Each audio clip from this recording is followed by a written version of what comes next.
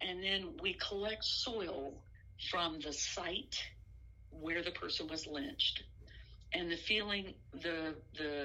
philosophy behind that is that the blood, sweat, and tears of both the enslaved people and the people that were terrorized in the Jim Crow era is in the soil, because most of them were, agricultural workers, or they were, lynched from trees, and so their blood is in the soil. So by collecting that soil, we're representing them.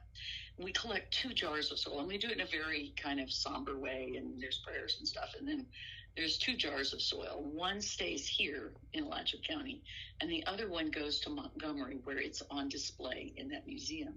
And in that museum, they have a wall that's just so moving. It's like so many jars of soil, and they're all different shades of brown.